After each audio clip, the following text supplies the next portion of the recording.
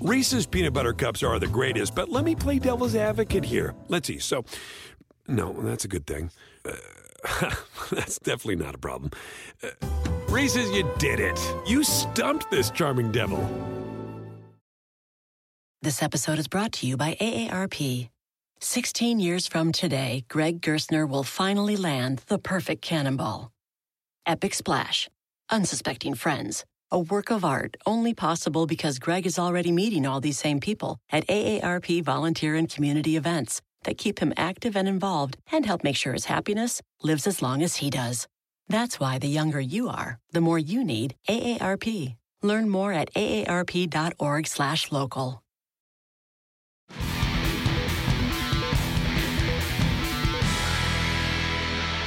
Welcome into the Golf Channel podcast. I'm your host, Will Gray, joined now by GolfChannel.com senior writers Rex Hoggard and Ryan Lavner. We are putting a bow on 2017. We're looking ahead, boys, to 2018. Happy New Year. Happy New Year. 2018. From the past.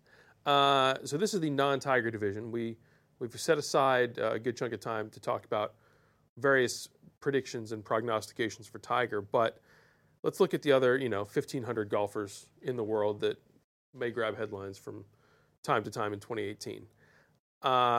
Rex, let's start with you. What is one storyline you're most looking forward to watching in the new year? It's always the same when we go into these years, right? It's Tiger. No, well, no, not really. I mean, it's always the Ryder Cup. I mean, when we sit here next year at this time, we're going to be talking about the Ryder Cup. However that plays out, either the U.S. finally wins after more 25 years. Yeah, more than 2 decades of going overseas and getting boat raced, or it's another walkover, whatever the case may be. There's a hero that comes out. It always seems to be European. It's always about the Ryder Cup. Look, there'll be special things that happen at the Masters, at the majors. There'll be things that come up over the course of the year that are very, very notable, but it's always the Ryder Cup. I mean, it's the one event in golf, maybe outside of the Masters, that never fails to disappoint. I would agree that that's the event that everyone's got circled on their calendar, and for a good reason. I think the U.S. team over the past 2 international team competitions has shown something they probably haven't shown in decades. Fire, desire, yeah. I mean, whatever it is. There's just so much optimism surrounding this American team that I think even though they are going to 4-0, and even though they haven't won over there in 25 years, I think there's an expectation based on what they did at Hazeltine and what they did just a couple of months ago at Liberty National, that this team should run roughshod over this European team. It's probably going to consist of that same core of players that we saw at Liberty National, and that team was almost historically great. And there's a lot of optimism that came out of Liberty National for a lot of good reasons. Too much? Maybe a little bit, because these are 2 different animals. Yeah. I mean, and look, the young guys will figure it out. Some of the guys already know it. Certainly Patrick Reed and Jordan Spieth have been exposed to losses as well as victories when it comes to the Ryder Cup. But we always get caught up in these paper lions, right? Like the United States should be the better team. It should every year. Every single year they show up. But there is something different about this group. There is a sense among them that they're the best team, best American team that's been assembled for decades now. And it's hard to debate that. Coming out of next year's, I think we'll have a better handle on exactly how good they are, how they handle this unique kind of pressure. But it will be interesting to watch, and it's injected new life into an event that already had plenty of life. Or go ahead. I was going to say, if they can win in Paris, I mean, I think the lid's off on where this run of American dominance is going to go. If they can get over the hurdle, 2 decades. If they can get over the hurdle of ending, 2 decades. Good. Look at the core of the team. We're talking about 24-year-olds. It never goes in those sustained runs like that. Even on the European side, it's been 8 of 10 for Europe. Yeah. So it did. That's 2 decades. And that was essentially the same core group. I mean, we're talking about Lee Westwood. About 800. We're talking about Sergio. I mean, we're talking about this core group of players. And if these guys are as good as they were at Liberty National, now let's face it, it's the international team.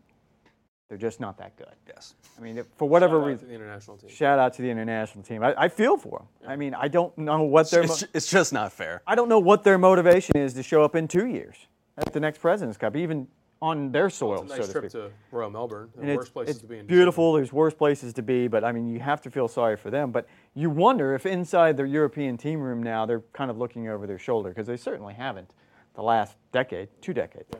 Well, part of part of that core that we're talking about is the top 3 in the world rankings going into 2018 are all Americans. The first time that's happened since, I believe, 2009.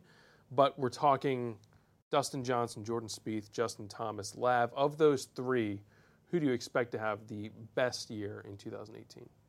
I think the default answer is Spieth because he's had one down year in his very short career. I think I'm most interested, however, to see Justin Thomas in 2018. We did a class of 2011 project a couple of weeks ago for golfchannel.com, and during the reporting of that, I talked to Scott Limbaugh, who recruited Justin Thomas to Alabama. He's now the coach at Vanderbilt.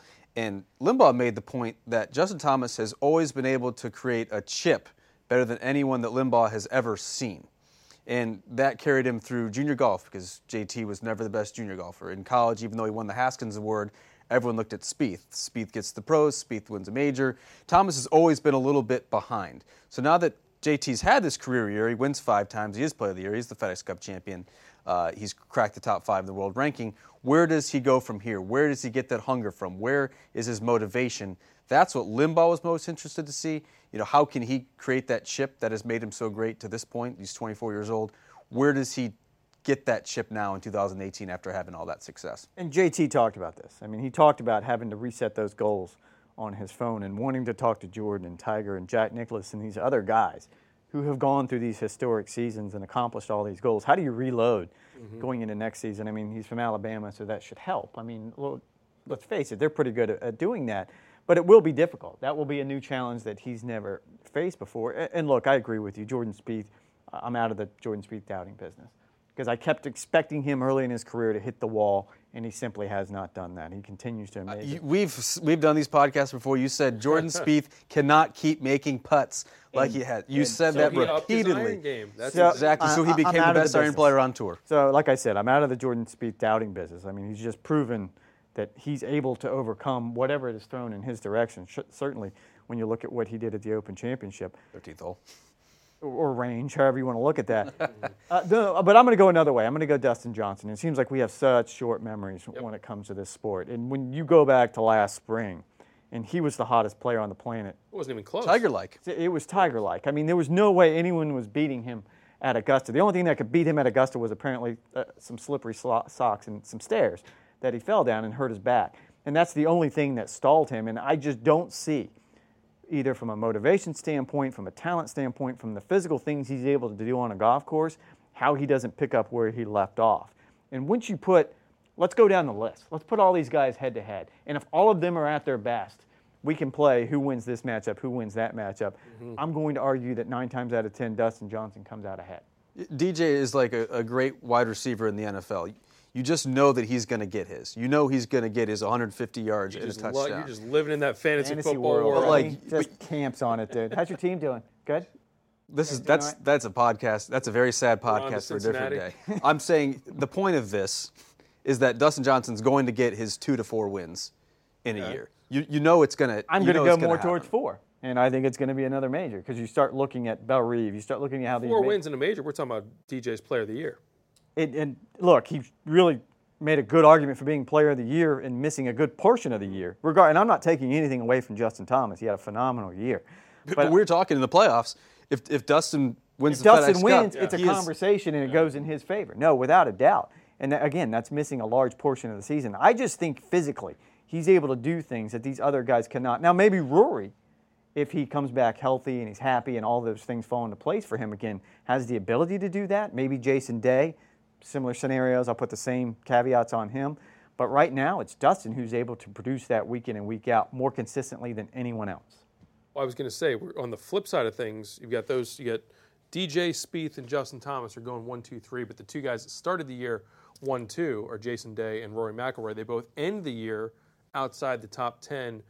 Lav, 2 very different sort of bounce-back viewpoints for these 2 guys that both went through a frustrating and soul-searching 2017. What do you think about their chances, and maybe who do you like better going into 18? Yeah, I think you can make the case for both of them that had off-the-course things that detracted from their performance on the golf course in 2017. Jason Day had the issue with his mom and the relationship with his caddy, and swing coach and father figure soured as the year went on. And with Rory, he's getting married, he's changing equipment, he's dealing with a nagging rib injury the entire year. Flip that order there. Rory got hurt 3 weeks into the year, and that changed everything for how didn't have the chance to prepare like he wanted to.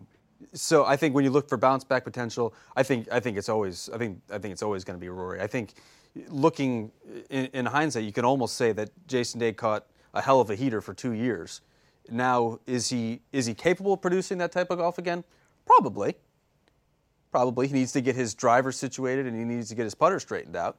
If he can get those two most important clubs in the bag straightened out, I think he can win multiple times again in a year. But I think Rory has, as we've seen in the past, that alpha dog, that superstar, that number one in the world the potential to dominate the game that I'm not sure Jason Day has. Rex, one way or another, we're going to be talking a lot about Rory in the first couple months of the year, just because playing a ton, playing a lot. Super ambitious schedule. He's made no bones about the fact that he is trying to chase down the last leg of the career Grand Slam. He's put a big emphasis on his Masters prep, and this year he's going to try and do it a different way. We could be talking about maybe up to 8 tournaments that he's going to play before he even gets to the Masters across the PGA Tour and European Tour. Exactly. He's trying to get back and go jump right into the deep end. But what are your thoughts on Rory, and then specifically about how that schedule might shape up for him?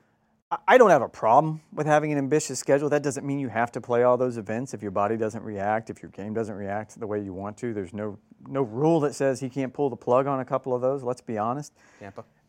Sure. I mean, I think there's plenty of things you can do. To go back to your original question, yes, I agree with what Lav says. It's going to be Rory. If we're sitting here next year and Rory does not have a good season, I'm going to be more surprised that he didn't have a good season than I am Jason Day. And look, you can talk about Jason's driving, you can talk about his putting. It's all in between his ears. And splitting with Cole Swatton, as you pointed out, is probably not the best thing for him. So I don't know how he rebounds, as opposed to Rory, who's going into the season excited. He's going into the season with a very, very busy schedule. He's going into the season having actually spent an offseason working on all those changes he talked about. And again, I think he has the ability to compete against Dustin Johnson if both of those games are on. And that would be fun to watch. And I don't want to take anything away from Jordan or Justin or any of the other young players.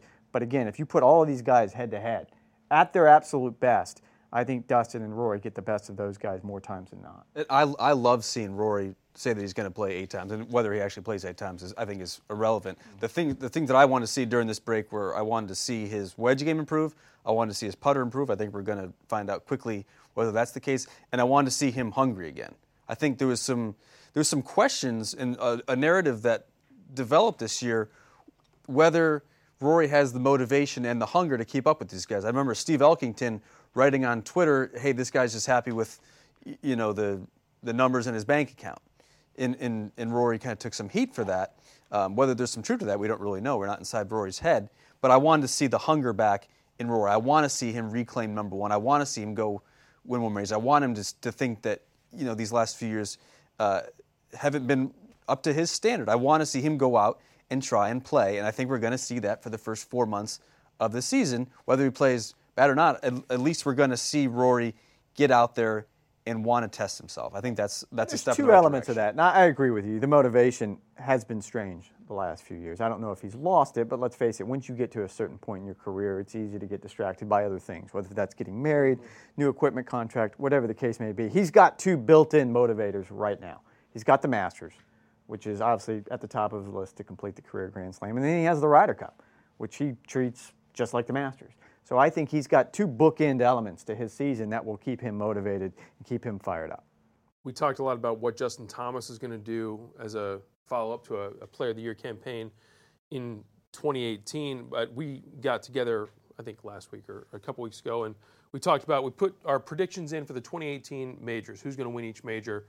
And I came off of our taping there, and I realized we did not at any point mention the name Jon Rahm. And oversight or otherwise, we're going to find out. But he is certainly in that category of what can you do as a follow-up, rocketing up the world rankings from outside the top 100 to now number 4 in the world, winning 3 times, bookends at Torrey and Dubai. Lav, what are your thoughts on essentially the sophomore season for Jon Rahm as a professional? Better get used to it. I think 3 wins is like the template for what he's going to do every year, whether he builds off that, I think is certainly possible. I mean, this is a guy who's got literally every single tool in the tool shed. He's one of the best drivers on the PGA Tour. In his first year on tour, playing a golf course that he's seen for the very first time, he was third on tour in strokes gained tee to green. There is no weakness in this guy's game. I think it shows winning in San Diego, winning in Ireland, winning in Dubai, that this guy's game travels. I think 3 wins is the start of what this guy can do per year. I did not put him as one of my major predictions, probably foolishly, because I do think he's going to contend for one of them. And I think the great thing about Jon Rahm is you don't know which major it's going to be, but you wouldn't be surprised if it's any of them. Any of the 4. And look, let's be honest. I mean, the fact of the matter is none of us are going to be surprised if he does win a major next year. He has the game, as you pointed out. I mean, to do what he did his rookie year on the PGA Tour, didn't call it his rookie year, but it was essentially his rookie year. I think the problem is we have this embarrassment of riches now, where there's only 4 There's only four majors. And the fact is we can go a list of 5, 6, 7, 8 players deep. And of course that Jon Rahm would be on that list, but you only have so many open spots. So it's difficult to sit here, but no, I don't think anyone would be shocked if he wins 3, 4 times next season and a major. There is one area I think that Rahm can improve, and I think he'd be the first to admit it, is his mental strength. I think we saw at the U.S. Open he had just an absolute meltdown. This guy has all the physical tools, but if he can kind of straighten out, if he can learn to harness his anger, I mean his anger management, if he can somehow learn to deal with that in a better way, whether it's dealing with a former bomb disposal expert, which he's currently working with, or whatever the case is, I think this guy is the number 1 player in the world. Jon Rahm is the number 1 player in the world eventually, if he can tick that final box and learn how to harness that. And that's what Justin Thomas did so well last season. I mean, that's really, if you look at all the bits and pieces of his game, we can break it down and talk about the little things he did better. But the biggest thing, and he talked about this at length, is getting an experienced caddy on the bag who keeps him under control and doesn't allow him to get angry with just one missed shot. Look, you can miss a shot and still win a tournament. Yep, great point. Justin Thomas, Jon Rahm both took big strides. In 2017, we saw Xander Schauffele go from off the radar to winning twice, including the Tour Championship. Do you guys have anyone in mind for a potential leap candidate in 2018? We've already seen guys like Patrick Cantlay and Austin Cook both win in the fall portion of the new PGA Tour wraparound schedule. Lav, I know you and I have had several discussions about the high ceiling for Peter Uihlein now that he is finally entrenched on PGA Tour rookie. Yes, by definition only. We'll do a separate podcast for how Peter Uihlein is by the rules a rookie on the PGA Tour. And Jon Rahm was not. And Beau Hossler is not this year. Just set that up. Bryson DeChambeau. Yeah, I mean, you can go down the list. Yeah, I think you can do these leaps in tiers. So I think a player who's already established, who's going to take the leap next year, and we've probably been saying this for the last 5 years, I think is Ricky Fowler. This is not a quick reaction to what he did at the Hero, shooting 61 in the final round. This is a guy who has taken immense strides with his putting and short game that was probably lacking a couple years ago. He's a guy who, I think Rex, correct me if I'm wrong, you see your buddies win a bunch, you see Justin Thomas, you're congratulating him, you're congratulating Spieth, that's got to wear on you. I mean, seeing that over and over again, being the bridesmaid, that has to wear on you. I think Ricky Fowler, he probably gets knocked too much for being too much of a nice guy. You know, he doesn't have that quote-unquote killer instinct. I think 2017 should have provided all the motivation that he needs to take that next step and just clear that final hurdle to be a major champion. No, and he's an easy choice in this particular category, but I'll go back to what Butch Harmon told me Saturday afternoon at the U.S. Open when it seemed like he was putting himself back in contention. Yeah, of course, he's taken all the steps. It seems like a major's the next logical step, but Butch goes, he still has to do it. He still has to go out there and find a way to win. And look, that's an acquired skill. It's not like you're born with that. I don't believe that. You have to figure out how to win, particularly on Sunday at a major championship, and he still has to do it. And I don't know, you can go through a list of young players who you feel like could take the next leap. I mean, you know them better than I do, Ryan, but Patrick Rodgers, I mean, all these guys who have been around, I just mentioned Bryson DeChambeau, all of these guys seem to continue to improve year in and year out. Who's going to be the next one?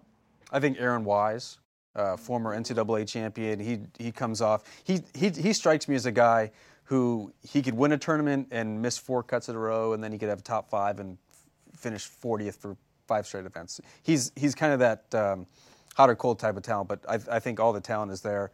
This is kind of cheating a little bit, but man, the ceiling on Patrick Cantlay is exceptionally high. What he did in limited starts last year is amazing. To make it to the Tour Championship with a dozen starts, was that it? Yeah. Missing the cut. That's amazing. I argued with you on a couple on the clocks that we did that this guy should be on the President's Cup team. Yeah, he still shouldn't have been on the President's Cup team. But of course he should have. No, of course he should not. Well, really? He's going to be on the who team. Who are you taking off? He's going to be. I could take off. Because you're going to take someone off with a winning record, so I want to hear this. I'd take off Charlie Hoffman. I'd take off Kevin Kisner. They had winning qualified. He qualified, yeah. But Patrick Cantlay would have qualified. Is the argument that you would make if he had the starts and the 2-year window, or the 1.5 But window. now you're extrapolating results back retroactively. Yeah, Exactly. you can't do that. No, I mean, you can't take someone off that qualifies. And if you want to take Charlie Hoffman off, I mean, he had a winning record. How do you take him off? He had a winning record after the fact. Well, yeah, that's the point. You didn't know that when you made the picks. Well, yeah, because I can look back at history the way things played out and say, you can't look back at history and say, oh, well, he would have had a great 2016. You can't do that. Patrick Cantlay could have gone undefeated. Who knows? Listen, we're not playing that game. As the president of the Brooks Koepka should have made Glen Eagles fan club, I say, let's just move on. You're never going to know. Maybe he'll be on the team in Paris. He's going to be on the team. We're talking about John Rahm. Brooks Koepka, Yes. as far as winning another major. I mean, he has to be the guy that wins a major. Maybe, I mean, we can probably go back and pick out some primary examples. I mean, Sean McKeel probably comes to mind. But I mean, absolutely no respect whatsoever. I mean, he isn't mentioned at all in any of these podcasts. It's true. And he has all the similar skills that we just talked about with Dustin, and yet somehow he's falling under the radar, which is amazing to me. Which I think is kind of his persona. I think he's more than happy to fly under the radar. And I think DJ's perfectly happy to fly under the radar. It's an interesting dynamic. But it is kind of interesting that he waxed the field that final day at Erin Hills when you had Justin Thomas near the lead, you had Ricky Fowler, you had a lot of different storylines in play, and with 6 holes to go, we looked up at the leaderboard, and Hideki Matsuyama, who we also haven't mentioned, you look up at the leaderboard. Top 15 in all 4 majors last year. Right. You look at the leaderboard and you're like, this is pretty much done. Let's start cranking. Yeah, and you can say what you want about the golf course. Let's face it, Erin Hills was not popular, but you're still beating the best field in golf. Right. And I mean, people just say he's just a brainless basher, and Erin Hills kind of is perfect for his type of game. And I would disagree. However, I would disagree with that notion, but yes. However, he's shown that his game plays well anywhere. He's a consistent top-tier finisher in every major that he plays. Several new courses coming into the rotation for 2018. Major-wise, we're going Shinnecock, Carnoustie, Belle Rive. We've got Trinity Forest added to host the Nelson. We're going to Aronimink for the BMW Championship. Anything sticking out? Lav, are you excited to head back towards your old stomping grounds up at Shinnecock this June? I think Shinnecock can be really interesting. I'm expecting the USJ to keep the greens alive this time. But I think that's a great venue. I don't think it favors any particular style of game. And I'm curious to see what the USJ is going to do after Erin Hills. They've vowed not to make any drastic They're gonna play measures. nice. They're not gonna have some overreaction to the scoring that we saw in Wisconsin. However, I'm skeptical. They're going to play nice. There's no doubt in my mind. And this goes back. How nice can you play at Shinnecock, though? Well, and but this is a specific quote, and as journalists, you guys, I'm sure, have done the same thing. We were scrumming with Mike Davis last year during the U.S. Open at Erin Hills, and he said someone was asked him about Shinnecock, and he goes, "That mistake, of course, the last time it was there, won't happen again. If it does, I'll retire." And of course, that one you scribble down very, very quickly. And I put it in my calendar to revisit the first week of June next year because you have to go back and look at it. But it's a telling comment that no, they're not going to let it get out of control again. They could trick it up. It's a new and improved, and they probably will trick it up to a certain degree, but it's a new and improved USGA that they understand that they can easily get embarrassed, and they cannot have that. So they will err on the side of caution, again, like they have the last few years. Yeah, they've lost the benefit of But the doubt. it's the venue with I'm most players. looking forward to. Yeah, 100%. Let's be honest. I mean, you love going to the Masters, and Belle Rive is Carnoustie Carnoustie is going to be a bear. Yeah, but I mean, Shinnecock is going to be interesting considering the history there, and it's back in the rotation 2 more times, so it's not as though it's going anywhere. Yep. Better get used to it because we got another 8 years. We'll be coming right back down the pike. Is this the year that Phil gets back in the winner's circle? We're going on 5 years since Muirfield. Same conversation we had about Tiger. I mean, sure, we could sit here and say that his game's trending in that direction, but he still has to beat this young crop of players now. But he's had several bites at the apple. He's had a lot of chances over the last couple of years. I think back to Pebble 2 years ago. I mean, he's had chances. Just hasn't been able to. Pebble, the Open, St. Jude. I mean, St. Jude's the one that sticks out. And look, that's back-to-back years when he had an opportunity to win at St. Jude. And I just think that his game, it continues to improve. He's in great shape for a 40-something, you know, and a guy in his mid-40s. But the fact is, he's competing against those 7, 8 guys that we just talked about week in and week out. And it's hard to get those opportunities now for someone in his category. yeah, I'd say he's still the problem that he's had is that he's still struggling to put 4 good rounds together.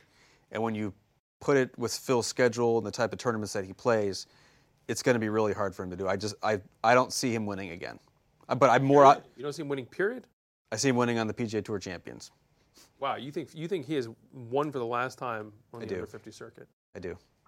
Yeah, I can kind of see that. And again, I mean, we're talking about the Ryder Cup. It's going to be such it's going to be such a difficult position. Well, here's the deal. If he picks and chooses his spots, that Phil could probably go somewhere and win. I don't think Career Builder is out of the realm of possibility. Well, that's the thing. We always talk about Tiger. Oh, he should play these other events. Phil plays the other events. Phil plays Memphis. He plays Greenbrier. He plays. But he gets beat by Daniel Berger Houston. in Memphis. I mean, it's tough. Again, you're going against these young guys that don't have any institutional knowledge when it comes to I should be afraid with Phil in the final pairing. They don't live by that code anymore.